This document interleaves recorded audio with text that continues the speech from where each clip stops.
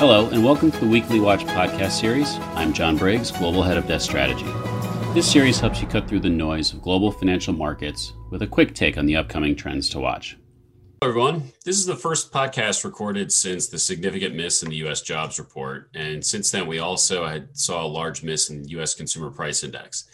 While the jobs number was weaker than expected, the inflation data was stronger than expected, and the result's been a wild ride for the financial markets in between.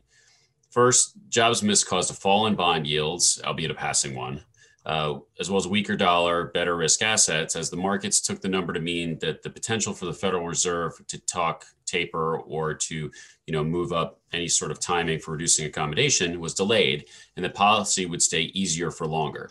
But just a few days later, the stronger inflation print, on the other hand, brought the reverse. Worries that inflation coming stronger than expected may bring the Fed to taper and eventually tighten policy sooner than expected. This caused a stronger dollar, a rise in bond yields, and has since weighed on risk assets, especially U.S. equities. So on the subject of the data, I'm joined today by our chief U.S. economist, Kevin Cummins. Kevin, what are we going to make of this data? Is the market overreading these prints? Do we think the job market is really slowing to the extent that we saw? Is inflation rising as much as we feared? I mean, these are pretty big moves here, at least versus consensus. So what are your thoughts on all this? Yeah, I mean, from the perspective of, relative to expectations, both of these reports, no one saw coming, as you pointed out. From the perspective of the labor market, I think taking a step back, and I think it's worth, thinking it in a little bit broader of a picture than, the last couple of reports. I think fundamentally the recovery is still on track. We're very well underway. We saw a very strong Q1 GDP report. And most of the other data suggests that things are picking up into Q2 with regard to the growth side. The deceleration in payrolls, it probably was underappreciated heading into the report, that there are some constraints on the supply of labor. And I think that's what really weighed down payroll growth, rather than evidence that there's weaker demand for labor and things are fading.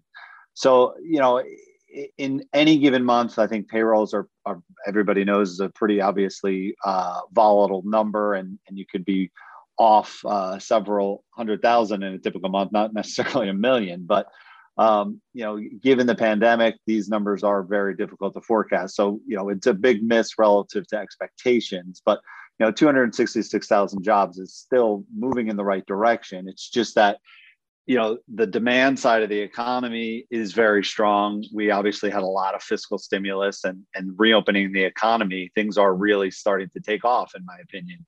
But the supply side is, while it is starting to recover, it is struggling at least to meet some of that demand.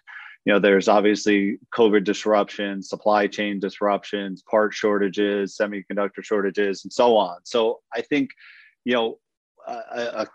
all those factors probably went in the same or the wrong direction relative to payrolls. So I think that's probably why we saw.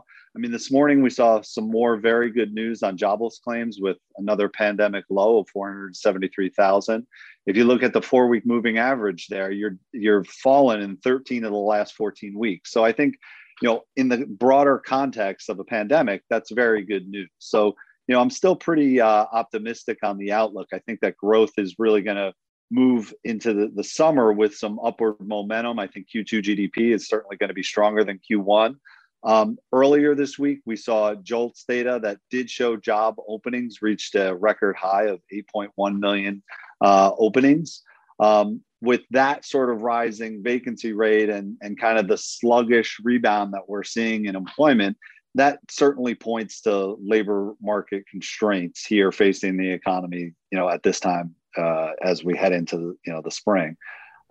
If you listened earlier this week, the NFIB survey did show that that finding qualified employees is their biggest challenges for small businesses, and that is potentially going to hit growth a little bit from that perspective.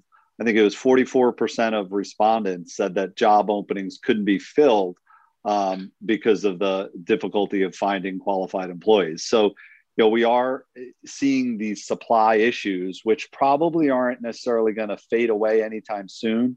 There's obviously very generous unemployment benefits that go through September. So I think this is probably going to hold back perhaps the pace of job growth as we move forward. But I still am pretty optimistic on the overall labor market in general and the growth side.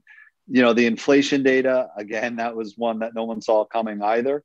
The increase in core clearly is reflecting these transitory, at least from the Fed's perspective, these transitory factors. Now, the magnitude obviously was much greater than I think, but even shortly after the report, Clarida very much dismissed the worry or the concern perhaps by Fed officials. So I think if we were to see this persist throughout the summer months, then I think the Fed would potentially change their game plan. But I think right now, while the magnitude is bigger than people expected, these supply chain related events that are all kind of coming together at the same time seem to probably have temporarily pushed core prices. We aggregate within the inflation data how much of it was related to COVID, in the wake of COVID. So you looked at things like hotels, airfares, a lot of the used car supply issues that are going on there. And we're starting to see, some inflationary movements pretty high. In fact, used car prices were up 10% on the month. That's, a record gain. And about 70% of the increase in the core was directly related to COVID. So I think right now, yes, it's very, it was a very big headline, but I don't think the Fed, at least from their perspective of interest rates, has to rethink their view that things are going to moderate later this year. But, it certainly amps up the debate whether or not the pickup that we're starting to see is transitory and not. And I think that debate is probably likely here for a while. Yeah, well, it's good to hear because, for my view, or at least that, some of this is transitory. My view is, me, I'm not really much of an inflation guy, but that, this conversation, we were always in the September taper time frame when the Fed would start to talk about it, we'd started to see a lot of that move up towards June. People were talking about if we get 1 million jobs or 2 million jobs, that maybe the Fed's going to, it certainly really pushed that off on the jobs report. But then the inflation number came and it started being, oh no, man, now the Fed's going to have to taper and all this stuff. So, for me, I think that hearing you reassure that it doesn't, the Fed's going to look through some of this stuff. We need a few months. I think is going to be a stabilizing factor, for risk assets. And for me, being a more positive on the outlook on the growth side, looking at all these other growth numbers, coming out. And unfortunately, we're recording right before retail sales number this Friday, but I think that's going to go a long way just to reinforcing, hopefully, that, the growth outlook is good. And this is a labor supply issue, not a labor demand issue.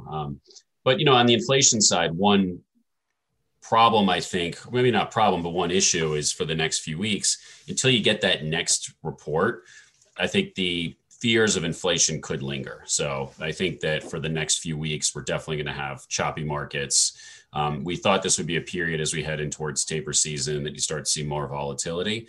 And I think this data, just, the misses, the size of the misses certainly, makes that volatility likely to continue. So I think in the end, over the next, if you're looking month to month, things are still going to be okay, but we could be in for a bit of a wild ride, at least until we get to the next payroll report, the next CPI report, just to see if these trends are verified. So could be an interesting few weeks. On that note, Kevin, thanks for joining us. Appreciate the insights and, see how this all comes out of the wash. I hope you have enjoyed this episode of the Weekly Watch. Please subscribe to our channel to get future episodes. We also encourage you to explore more of our content on our website and other social media channels.